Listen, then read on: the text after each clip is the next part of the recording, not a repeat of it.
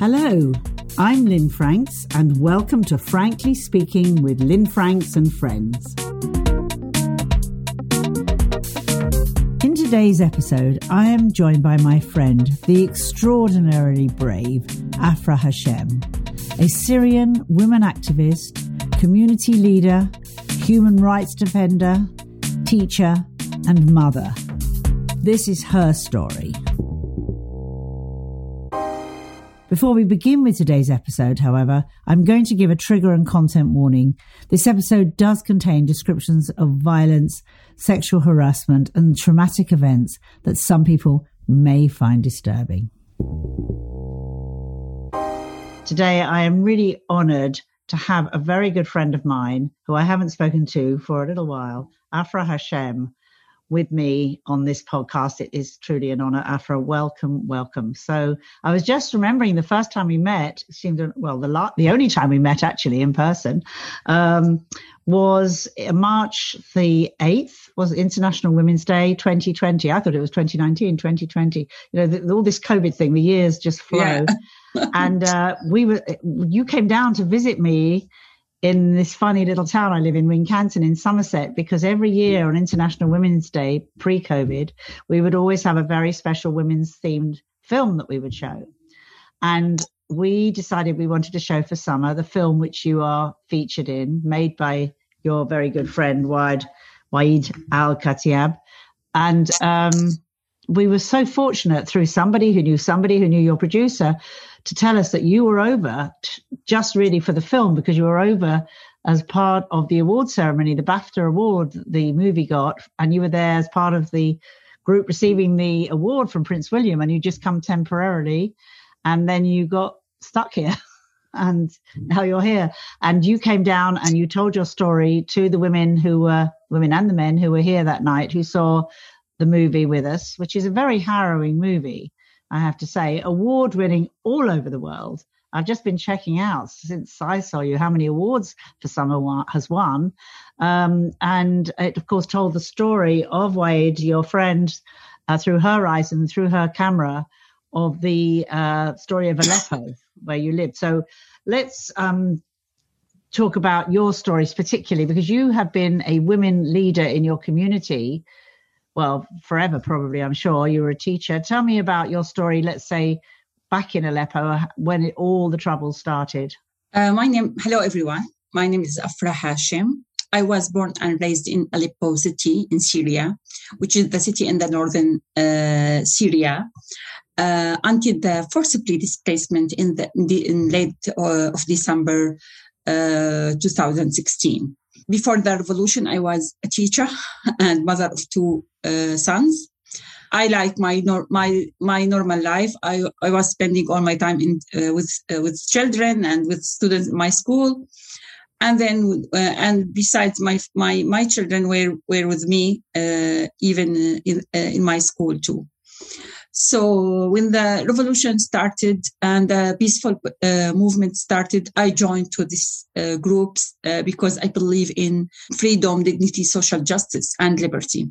And then I chose to become an activist. So I had to strike a balance between my duties as an activist and my responsibilities as a mother. When in 2012, then the Syrian regime started to use gun to defeat us in the peaceful movement. And then from 2011, 2012, we were just participated in peaceful movement. In July 2012, Free Syrian Army started to appear and to control with half of Aleppo. So I was being arrested in September 2012. And then I moved to live in this rebel zone because I don't want to be arrested again. So when I stayed here, I discovered that all the schools were completely closed and the students are dropping out of school. So in that time, I decided to open the first school in my neighborhood, and it was a normal building because the schools were completely destroyed, bombed. So I started from school contained from, I remember that 150 students. And then this school became a series of schools. Of course, I wasn't alone. I have a team, my sister, my husband, my friends. And then these schools became 5 schools and 5 centers for psychological support for the children, and even 5 centers for empowerment for the women in my city. That's incredible. I never knew this. You never told me this. This is unbelievable. Well, it is believable. You're amazing. I became later a member of the local council, in the Ripple local council in my city, and became somehow famous in my community because as a leader woman. And we were friends in 2013. We became friends. With Waad, you're talking. Waad Al-Khatib. Yeah. And she was just planning to make a report about empowerment women, empower women, and then she took footage and some videos, and she started on her phone, didn't she? She was filming. Yeah. That time in 2013, she was have a camera, but before that she was having a phone. And day by day, we became very close friends. And she used to film me from 2014, 2016, my daily life with my family, my little daughter, and my 2 sons. And even in the shops, in the streets. So in that time, we didn't expect that we're gonna make this videos like film. We just want to document every moment, and she wanted to document her daily life. Even after the displacement, she told me that I'm thinking of making a film. I told her, yeah, you have to do that because we don't want our story to be disappeared. And then she told me, I'm going to make a film about you and your family. I told her, no. You have to document yours. And would you have thought this film, it's won an Emmy, a BAFTA, it's won Cannes Film Festival. It's incredible. There you were in your world in Aleppo, just surviving every day and creating these fantastic situations for children and women's empowerment. And this movie gets made in the basements and the ruins of the city that has gone out around the world. How important is storytelling? After that, when she started to make the film, I thought that yes, someone should listen, should hear our voice, our real story. Maybe we can save the rest. But after the first screen of the film, and I received a lot of messages that a lot of people didn't know about our story, our case. So they became very sorry, and they want to support us.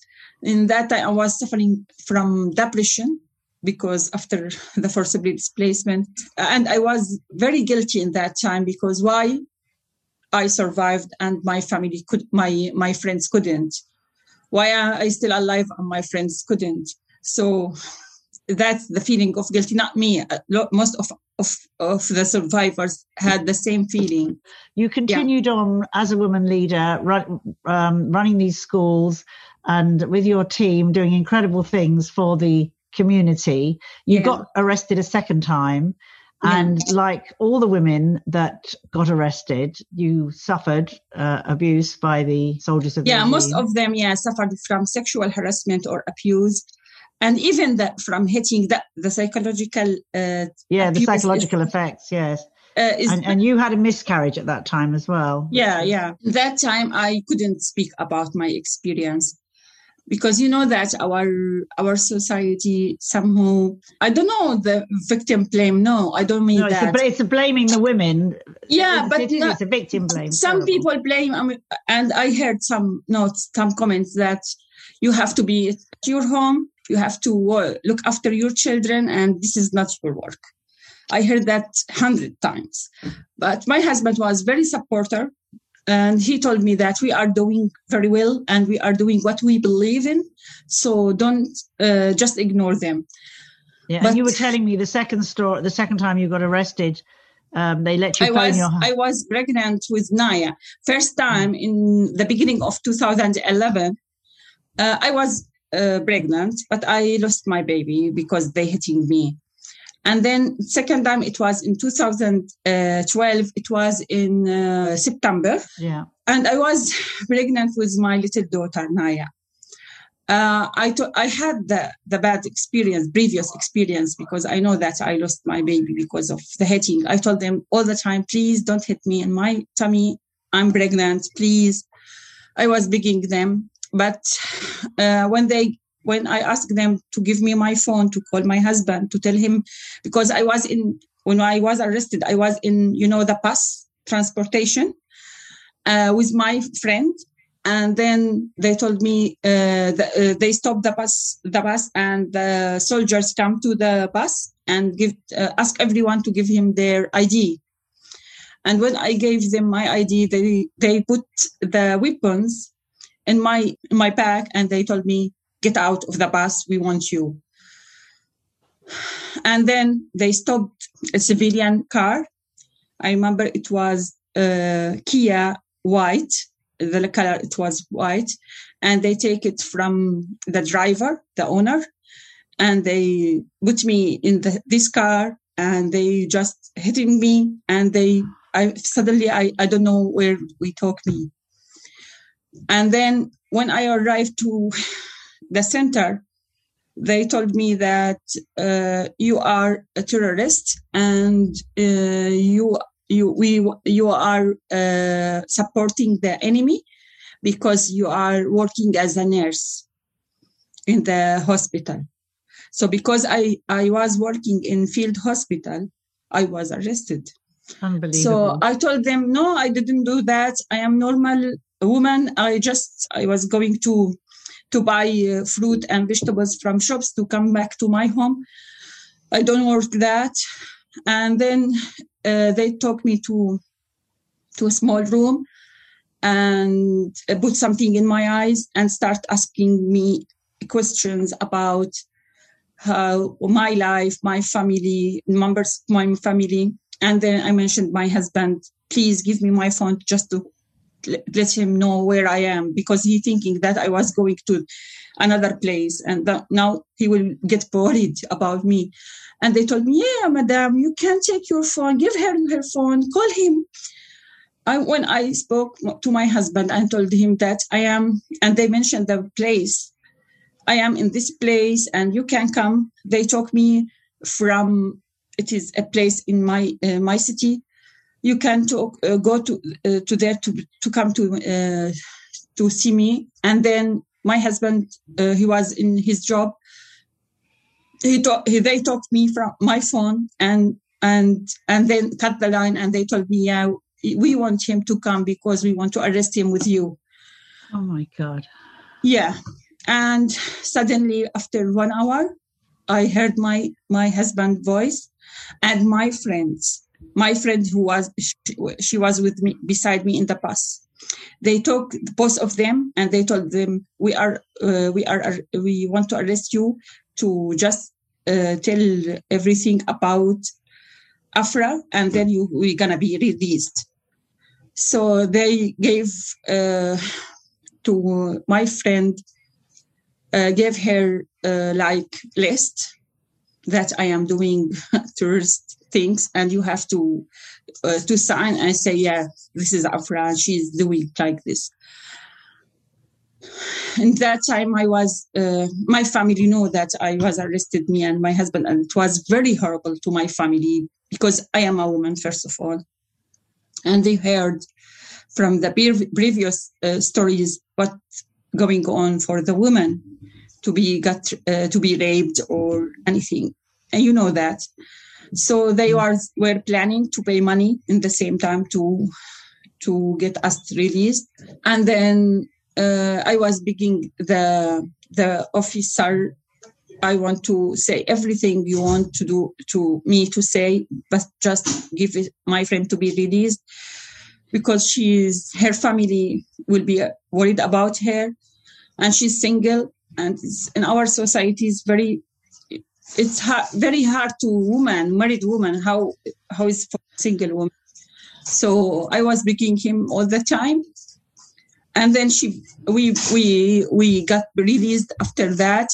But I was suffering from pain in my tummy because from hitting. So my husband took me to hospitals, and the doctor told me that you will lose your baby. So I went to Turkey, and my family received me. And the journey from regime control to safe control, it was very horrible because all the time we were afraid we're going to be arrested again after we are released. So 3 hours, I remember them, my children, my 2 sons were with me, and my husband, and even this, my friend with me, and my sister. All the time, just we want to reach to the safe area to not be arrested again. The longest 3 hours of your life, I'm sure. Yeah. And when I arrived, I remember that this is our culture. First thing I heard from the community, they were blaming me. You are the reason of that. Oh, my God. Your husband lost his job because of you, and you don't have to go to participate in this peaceful movement, and even you don't have to work in hospitals as a nurse. You have to look after at your son, and you are like selfish. You don't care about your son. Was this men and women saying this? Yeah, men and women. Unbelievable. Yeah, and then I went to Turkey to take my medicine and treatment, and then my husband came back to rebel zone, to Aleppo, for 2 months. And then when he came to visited me, I begged him, please, I want to go with you. I don't want to live here. And he told me, yeah, I'm coming to take you with me because I know you can't stand this. And then when first time I arrived, you went back into Aleppo? Aleppo, but my neighborhood, but it was like, how can I explain? Like piece of cake. This is a rebel zone and this is under the regime control. But my neighborhood was under the rebel control. So I went to this place and I discovered that all the school was being bombed all the time this month, and so there were no schools, and no education. So I told my husband, I don't want to be like this, doing nothing. And even in this place, we can't just practice in peaceful movement because nothing will change, but just to this. So, and all the world were watching us and doing nothing. So we have to make something alternative. I started with the idea of the school. I remember that there was a school bombed, but there were snipers, not just one sniper, very close to this school. But I had to enter this school to take off the books. So I was pregnant, and I made like a hole between two schools. Not me, and my friends were with me. And I was to escape. I had to escape this hole to collect all these books. My goodness me. And take them. And it was, I remember that a lot of raids around me and was scared. You are such a warrior. You are a warrior woman, really. And the sniper went through this hole with the snipers to get the books, to bring back, to start the school again, which you'd already done once and it had been destroyed by the regime. Yeah. I had to do that for a week, every day. Oh my God. On your own, or you had help? Yeah. I was the only woman. And then when my sister arrived, after that a month, we started to cooperate together, and we did all of that together. And then this school became very famous, and the people started to open their schools in their neighborhoods. And then this school became 5 schools. In 2014, we started to study, me and my sister, to study psychological support. Why? Because there is no specialized in the whole city. And all the people, all the children, the people, but especially children, were suffering from nightmares and from loneliness, of from course, the fear. Yeah, They must the presumably fear. they'd lost their parents. So we can't stop this warplanes, bombs, but because you had the sound every day of the drones, isn't it? Like the drones every all day, the time. all the day. Oh, So we started to attend online training, and then we integrate this training with our education course to make it psychosocial support through drawing, playing, and psychodrama. And then I established the first team, or theater team from my students. And we started to make plays, drama. All in the war zone, in the rubble with the children. In the rubble. Incredible. And some of this is in the film, isn't it? A little bit of it? Or is it not? A little bit of it was in the film. We were waiting all the time for the ceasefire to make an activity to plant hope inside our students' hearts, because, they have no places to go. Nothing to entertain them. There's no TV, no electricity, no internet, nothing. It's not. No. So you have to make something else to come back, flashback to the previous. To their happy times. Yeah. So. And how old were the children? All ages, or? From 9 to 14, and then I lost the first student. Who was really hero. His name is Qusay. He was 14. Oh. And last year I lost another student. Yeah. Who's still there? They were hero. They always dreamed to be famous actors, and unfortunately.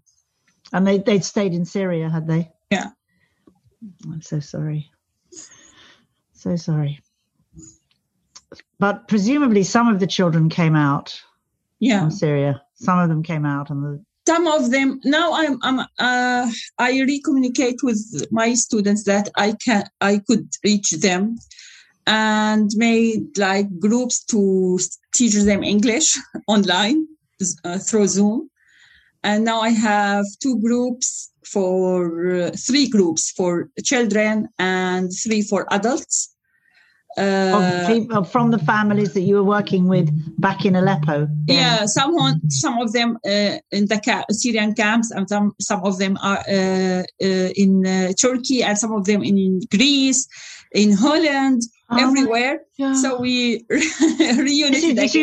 We don't get to hear. This is incredible. So let's just go back. So you at this point were on, because I've seen the movie. Obviously, you were on that last bus, on that last group of people that left Aleppo when you could. Yeah. You left. Waid and her family left because her husband was a doctor that was running the last hospital. You and your family left, and you all came over to Turkey. Is that? Yeah. When I arrived to Turkey in 2017, but I was working in Syria. So my children, my family in Gaziantep in Turkey, but I was moving between Syria. You were going Turkey. Backwards and forwards all the time. All the time, back to Syria from Turkey. Yeah, because this is my job, and this is what I found a job to stay remotely in Turkey, but I didn't like it. And from the conversation we had before, the Syrian refugees, which you had become at that point, were not really welcome in Turkey. I mean, it was very difficult, from what I understand, to find homes, to find jobs. I mean, you haven't been welcome in many countries. My own country, the UK included. That was the reason why I chose to come to London, to UK, because I want my family, my children, to live a stable life. You were here first. You came over when the promotion of the film was happening, and then I make the family. Yeah, I will take that about that. And later. then how the children, your husband and the children, didn't come over for another 6 months or so? I remember 10 months. 10 months must have been hell. But you've had lots of hell. I was with Wad and Hamza living in the same house. And then the pandemic and the lockdown started. That's why we take this long time. But our case was very clear because I just, during a month and a half, I guaranteed my asylum.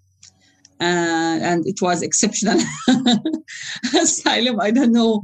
All my friends. You had a lot of people working very hard for you, I know, and you've got your asylum, which is thank goodness. And I've been following your story on social media because you post, and in fact, anybody who watches this can follow Afra's story. She's always posting on Instagram, and I saw when your family came and we were in contact, and your husband, how happy you were, and the children. And now the children are at British schools. How long have they been here now? A year? No, just 6 months. They arrived in November 2020. And how have they adapted to being here? Now they started to have friends, and I taught them English, but they need practice more and more. And Naya, she's very young. Now how old is Naya? She turned 8. But and when she started school first time, she was crying all the time. I don't want to go. I don't know how to communicate with the people. I don't have friends. I don't understand everything they speak all the time. And then every day, when she come back from school, she told me, "This is the first day ever." Every day, first day ever. Oh, lovely. And the boys, how old are the boys now? Both of them are doing well. Zayn received several times report that he's doing good. And how old is he? About 14? He's 15. And Wissam is 16. Wissam in secondary school, then in the year 10. And they like art. They are a good drawer. Your husband's an artist as well. Yeah, my husband too. And he's a calligrapher, so you can see. Yeah, I can see. Yeah. Beautiful. So the family are here for now. Life has changed enormously, but you are still a warrior, will always be a warrior, will always be a woman leader. I started my master in Hull University. You're doing your master in Hull University about education, TESOL, teaching English. And where are you? You're living in London, though. Yeah, but it's online because lockdown. Everything's online. Yeah, so I wanted to take this period to study, and it's just 1 year. So at the end of this year, I will. Finger crossed, will be graduated. You'll have your MA. That's amazing. And you're still, as you say, teaching the young people that you are working with in Syria who are now all over the world on Zoom. And and I had a lot of volunteers doing that, from British or American or Syrian. They are doing that voluntary. I really appreciate they work and their offer to support these people who are really need. I know that is nothing, but we have to do something. It's not nothing. That means that don't say that what should I do, what can I do? You can do if you can figure out according to your situation. You can do anything to support the people who are in danger and in need. I use my Instagram to shed light on and my Facebook to the reality in my Syria. I was lucky to survive, but there are million of people who couldn't. Now we are almost more than 8 million refugees spreading all around the world. And some of us threatened to be sent again to the country like happening in Denmark now. So I want to say that we didn't choose to be refugee. We want to be in our own house, our own country, our own heritage, but we can't because we're going to be arrested. So we are not here as tourists. We are seeking for stability, peace, to starting as you see that during 1 year here, I could find my way to start to study, for example. And then maybe after a year, I can work in this country and can support this country who granted my asylum and support me. So just give these people chance to do something. Don't send them back to their country because they're gonna be victims. They're gonna be arrested, and I don't think that any of us can stand this to be responsible of these victims. I'm speaking to the government. You couldn't stop this war for 10 years, so don't push these people to come back to their country. It's terrible. Don't let them down. Yes, and I'm not proud of Britain not bringing in more displaced Syrians into this country, which they should have done. So let's just stay with you, and then we're going to talk about what we can do. So your future is you're doing this MA, your children are settled in school. Of course, your wish would be to go back to your country, but not now, not until the regime changes, because you will face certain arrest and whatever comes with that.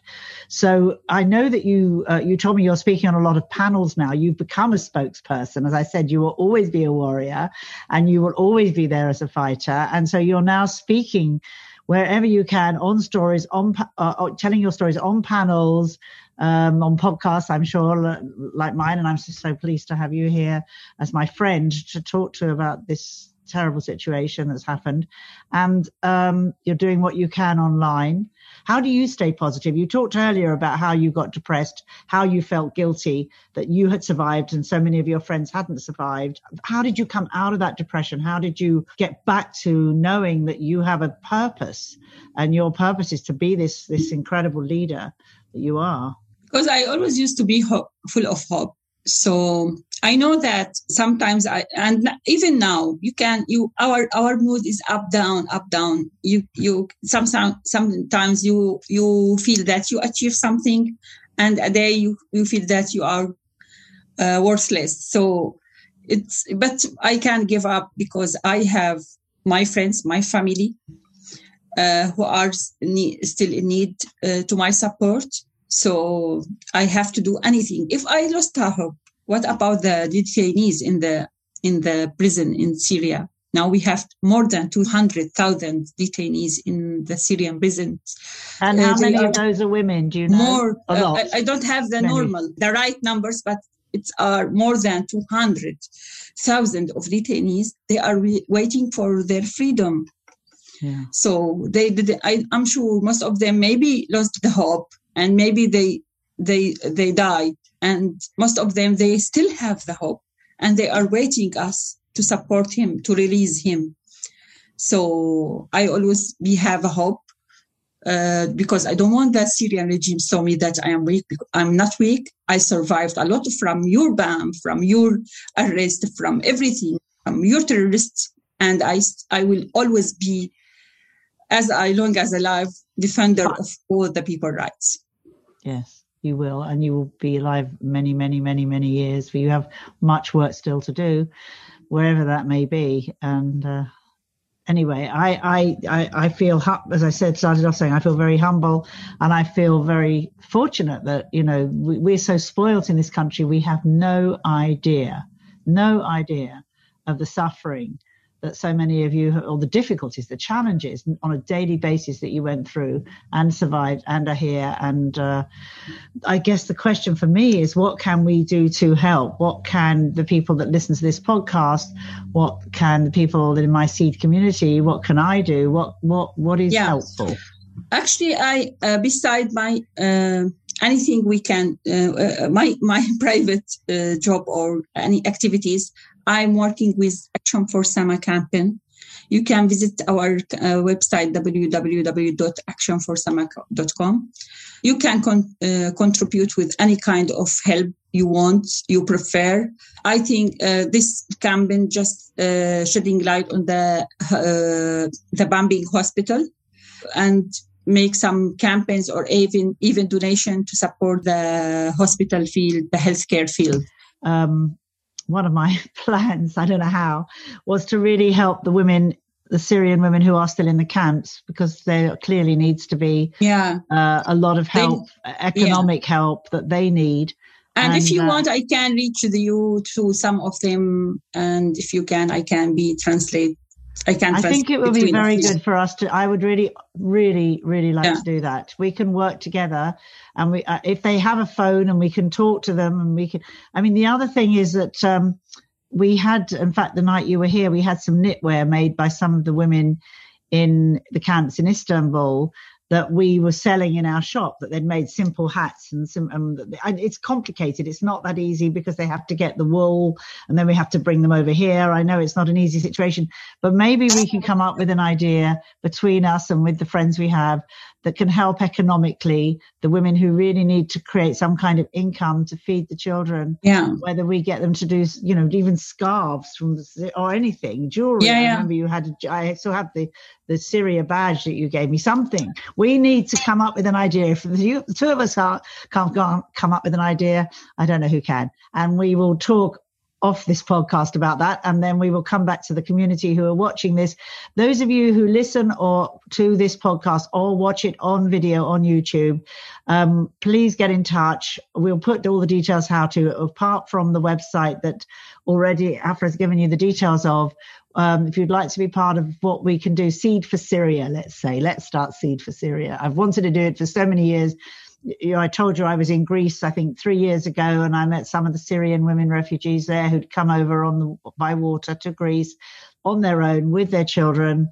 We couldn't even speak the same language, but there was such love between us. And I think that's still communicates. Yes. I mean, women have this way, even when we can't speak, I think women and men, but particularly women have this way of connecting through the eyes, through the heart, feeling the love and what we can be there and do for each other. And that's means a lot for us. Thank you so much for your support. You have complete support. The injustice makes me just want to sob, but sitting here crying doesn't help anybody. We have to have action. We have to have hope. We all have to be warriors. And I know people listening to this podcast will want to say, what can I do? What can I do? I know that because we can create change. It will be by women. It will be at the grassroots level, and it will be conversations telling us, or listening to your stories, hearing the voices that need to be heard, as you said, which is why the film, the Wyatt's film, was just so important. But these conversations are also so important. I want to mention something. Maybe you will laugh. You gave me your coat, the red one. I've thought about you in that red coat. I gave, for those of you listening, I had a beautiful red suede coat I never wore. Yeah, and you told me that it's when you wear it, you feel that I'm seen. And every time I wear it, I'm seen, like Len said. You're seen. You are seen. It was so you. That coat was so meant to be for you. So I'm so glad you still wear it. It was useful. So now you've heard Afra's harrowing story, how she and so many of her friends and so many members of her community have been displaced, how some have not made it out of Syria, how many millions and millions of Syrian families are now living away from their home. I asked her in the interview what kept her going, and she said hope. Hope as a mother, hope as a teacher, and hope as a community leader. So I'd like you to think perhaps of some of the issues you're struggling with right now. Have a quiet moment, maybe write simple one-liners down about your biggest challenges, and then fill your body with hope. Perhaps do a meditation, go into nature, and really step into that space of positive feeling. If Afra can do what she's done and still doing, still teaching young Syrians all over the world, doing a degree, taking care of her family, and adjusting to a very different life here in the UK, then we can certainly do it in our communities too.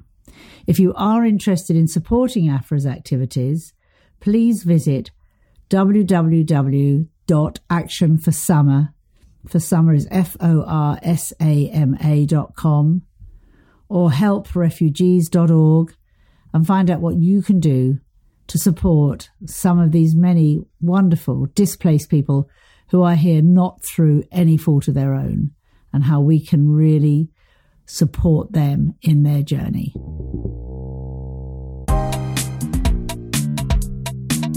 Thank you so much for listening. Life is not always easy, wherever you are. But I believe that by women hearing each other's stories and coming together in community, we can make a positive difference. So I hope you've been inspired to action. Please do subscribe to this podcast, rate and review it. And also make sure, if you haven't already, to join our Seed Network, where together with thousands of like-minded women, you will make friends, you can promote your business, be inspired, and share your stories. Visit seednetwork.com to find out more. See you next time on Frankly Speaking with Lynn Franks and Friends. Bye.